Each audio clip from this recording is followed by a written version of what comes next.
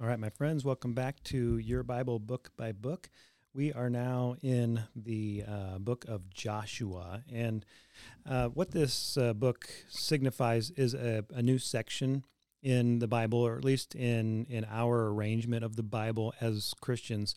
We kind of put these books of the Bible in different broad categories. So the first five books are the Law, or the Pentateuch, or the Torah, the books of Moses, and then when we open up Joshua, we're opening up a new section, which is the historical books. And there are 12 historical books from Joshua through Nehemiah, and it covers the conquest of Canaan. It covers the judges and the rise of the kings, and all the way through until the exile, where God's people are taken captive by the Assyrians and the Babylonians.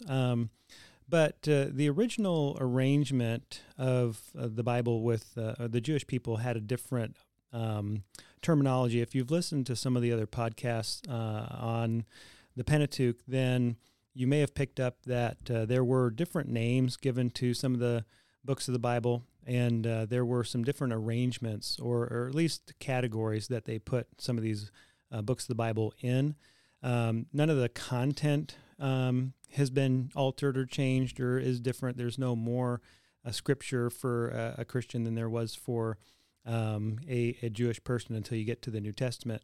But how they talked about these books was a little bit different, and that does carry over into the New Testament. When Jesus talks about the law and the prophets, their understanding of what those books were is a little different than ours. So let me dive into this just for a little bit. It's a kind of technical, but I think it's important for us to understand that the original understanding was for the Hebrew people, the first five books were the law.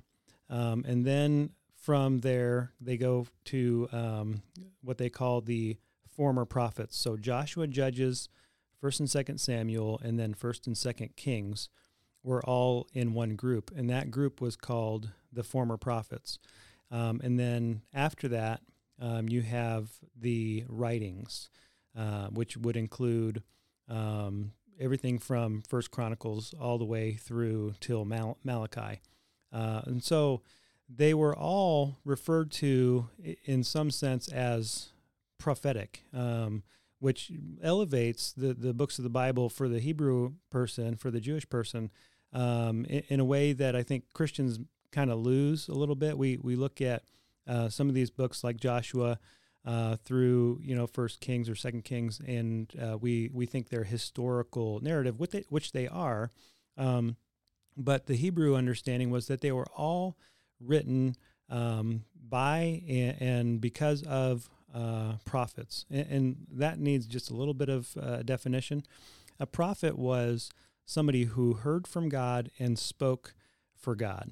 So everybody in Scripture that we're seeing as a faithful follower of God, who is hearing from God, they're all prophets. They're all hearing from God, and they're all speaking for God. They're living for God in one way or another, and not always perfectly. In fact, all of them have deep flaws and go through some difficult transitions in their life where they're failing or they're succeeding, but there's grace and there's mercy and there's redemption involved.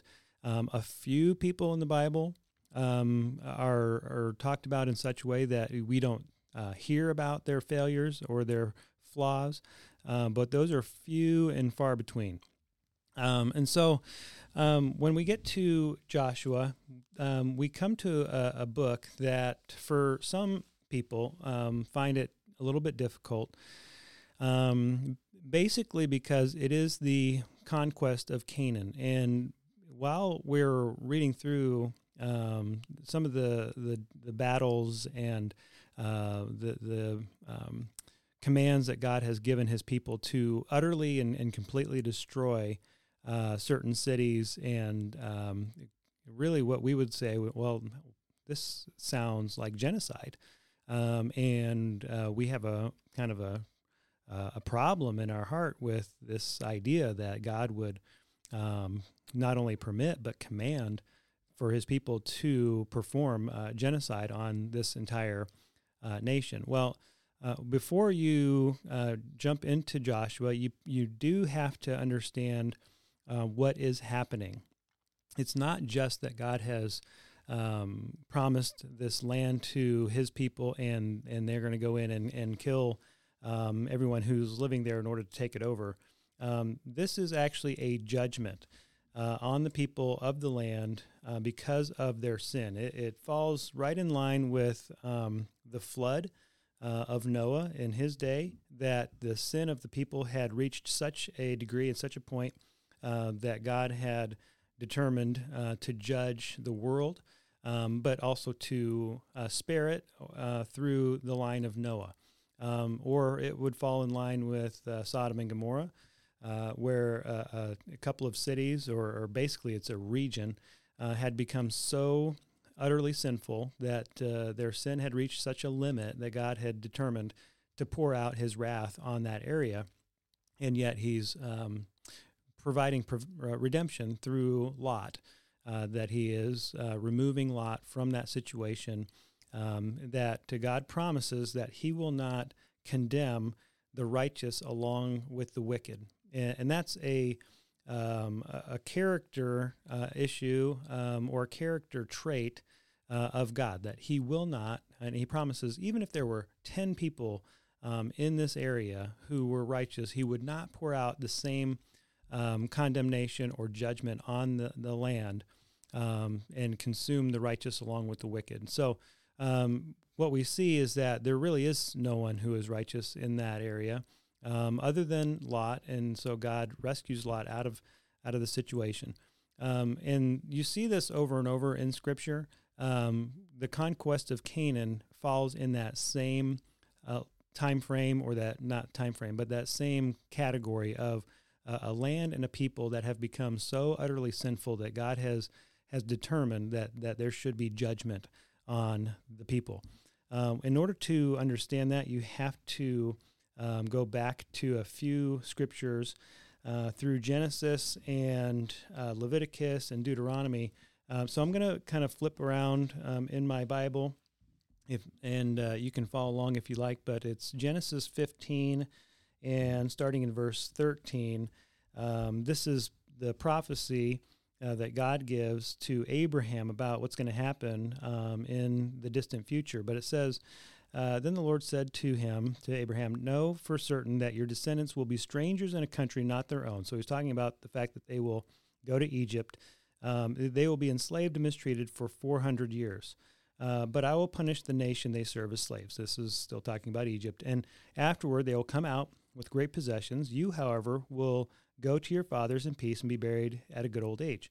In the fourth generation, your descendants will come back here, for the sin of the Amorites has not yet reached its full measure. And so that is talking about the Amorites, talking about the people of Canaan, that God is actually going to give them 400 plus years of grace.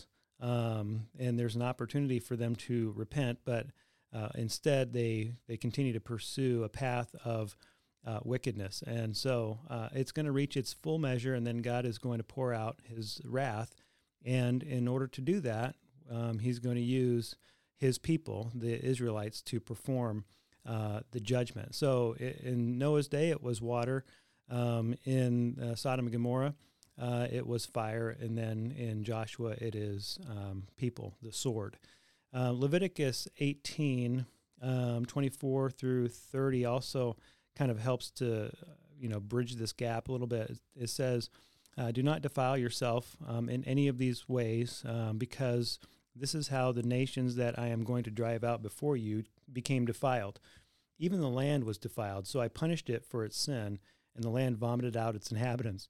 But you must keep my decrees and my laws. The native born and the aliens living among you must not do any of the detestable things, for all these things were done by the people who lived in the land before you, and the land became defiled. And if you defile the land, it will vomit you out, as it vomited out the nations that were before you. And so everyone who does any of these detestable things, such persons must be cut off from their people. keep my requirements, and do not follow any of the detestable customs that were practiced before you, and came and do not defile yourselves with them. I am the Lord your God. And he's talking about, in this section, the law referring to sex sins. And all the different ways that they had defiled themselves with immoral sexual practices and so forth, and then with idolatry, sacrificing their children to false gods, and all those kinds of things. And so God says their sin has reached a limit, and he's warning his people not to become ensnared by those practices themselves, or he says, I will cut you off as well, and you need to be careful to follow my righteousness and my way and my law, and not the practices of the people that you're driving out. In Deuteronomy, it gives a little bit more detail. Deuteronomy 9, and I'm going to start in verse 4. It says, after the Lord your God has driven them out, the Canaanites, before you, do not say to yourself, the Lord has brought me here to take possession of this land because my righteousness.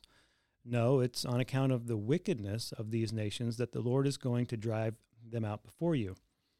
Verse 5. It is not because of your righteousness or your integrity that you are going in to take possession of their land, but on account of the wickedness of these nations. The Lord your God will drive them out before you to accomplish what he swore to your fathers, to Abraham, Isaac, and Jacob. Understand then that it is not because of your righteousness that the Lord your God is giving you this good land to possess, for you are a stiff-necked people. And so what happens there, if you heard the repetition, that's very much on purpose. We read those passages and we say, wow, that's really repetitive. He's kind of going through it, but he does it 3 times. He says it in a very similar way 3 times, because whenever you see something repeated like that 3 times, it means it is absolute, it is certain, it is guaranteed. And so God is declaring, basically with an oath or a promise, that their sin has reached such a limit that they must be judged. Now, this points forward in religious history, theological history, biblical history, to the cross, that the sin of the world becomes so overwhelmingly unmanageable that God is going to pour out his wrath again. And how he does it this next time is going to be on his own son on the cross.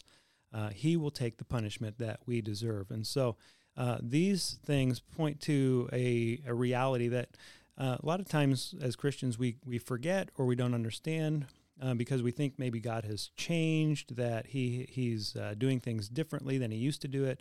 He used to be very wrathful. Now he's very gracious. And what's happened here? And the truth is that God has not changed. He doesn't change how he acts, how he is. He cannot change. He is acting very much in accordance with how he's always acted, which is that sin must be punished. It has to be judged. Now, what happens is that he has always promised that there would be a day that a Messiah would take that punishment, that would solve this fundamental issue that people have, which is that how can unholy people have a relationship with a holy God? How can we ever meet that standard? And God says, I will meet the standard. And so not only does Jesus live a perfect life and pay a perfect price on the cross, but he actually receives the punishment that we deserve on the cross. He takes the wrath of God on himself so that we can have forgiveness. And so how it is talked about in 2 Corinthians is that we have imputed righteousness. God, he takes Jesus' righteousness and he imputes it, or he transfers it to the believer, to those who will trust Jesus Christ. And then it's a double imputing, a double transfer. So I receive the righteousness of Christ, but God also takes my sin and he imputes that, or he transfers it to Christ on the cross. So I'm seen as righteous, and Jesus was actually who was righteous was seen as sin. And so it says, he became sin who knew no sin, that we might become the righteousness of God. So God transfers my wickedness to Jesus, and he transfers Jesus' righteousness to me when I trust him in faith. And so Joshua, it begins to help us to see that the land that God promised to his people is not just because he loves them and he has a special relationship with them, but that they're actually going to function as his sword, his judgment on the land. And so when you read the book of Joshua, you're going to see that they go in, and there's some great victories, but there's also some pretty big failures. We love to talk about the Battle of Jericho, and they march around the city, and the walls come down, and then they go in and they destroy the city. But immediately they have some failures, and so they steal some people steal some things from the city. They weren't supposed to take anything. They were supposed to utterly destroy everything. But some people take a few possessions that caught their eye, and immediately they begin to lose battles, and they have to cleanse their community through repentance. And God, he judges the one who did that, Achan, and so they begin to have some struggles as they continue to perform this conquest.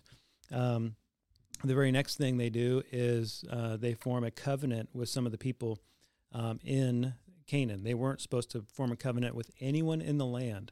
They were strictly commanded not to do that.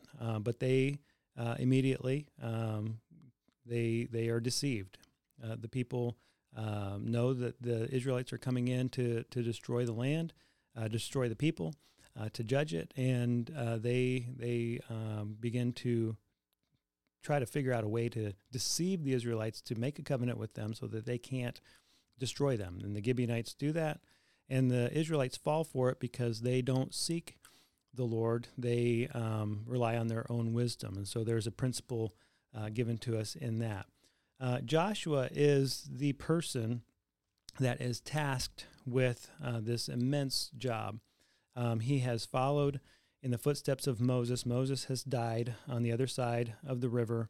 At the end of Deuteronomy, Moses is buried by God himself, and Joshua takes over as the leader of Israel. And he gets to do what Moses desperately wanted to do, which was to lead the people into the promised land. Moses leads the people out of Egypt and through the desert for 40 years, but he does not get to step foot into the promised land, and Joshua gets to do that. He gets to fulfill the promise that God had made 400 plus years earlier to Abraham, that his descendants would receive the promised land. They would come to inherit it, and their faith and their identity is deeply tied to their land. And so throughout the rest of Joshua, they perform this conquest, this judgment. They receive the land, and then they divide it up among themselves the way that God has determined for them to do. And in the meantime, because they fail to do it exactly the way that God has told them to, they are actually going to experience a lot of troubles in the future because there are still Canaanites that are going to give them some snares. They're going to lead them astray. Some of their philosophy, some of their idols, some of their practices are going to continue to give Israel a divided heart. And so you see that pattern, that process throughout the book of Judges and continuing on all the way through until the end, until Jesus comes, really. And so the book of Joshua gives us a pretty clear understanding of why there's this constant back and forth with the Israelites in faith, in trusting God, in worshiping idols, and then coming back to repentance, and how that all works. So Joshua himself is a great spiritual champion, and he is a little-known champion of the Bible that we don't know a lot about. We don't know a ton about his family. But what we do know is that Joshua fulfills the Ephraimite blessing, that his lineage is Ephraim. Ephraim was blessed by Jacob and put ahead of his brother Manasseh. Manasseh was the older, Ephraim was the younger, but Jacob crosses his hands when he puts his hands on their heads, and he blesses Ephraim, said he will be greater. And Joshua actually is the person who fulfills that prophetic blessing. He rises to the top to be the man who gets to deliver the promised land to the Israelites. So it's a fantastic book. I would encourage you to go back and read it again if you haven't read it lately. That is the book of Joshua, and it is your Bible book by book.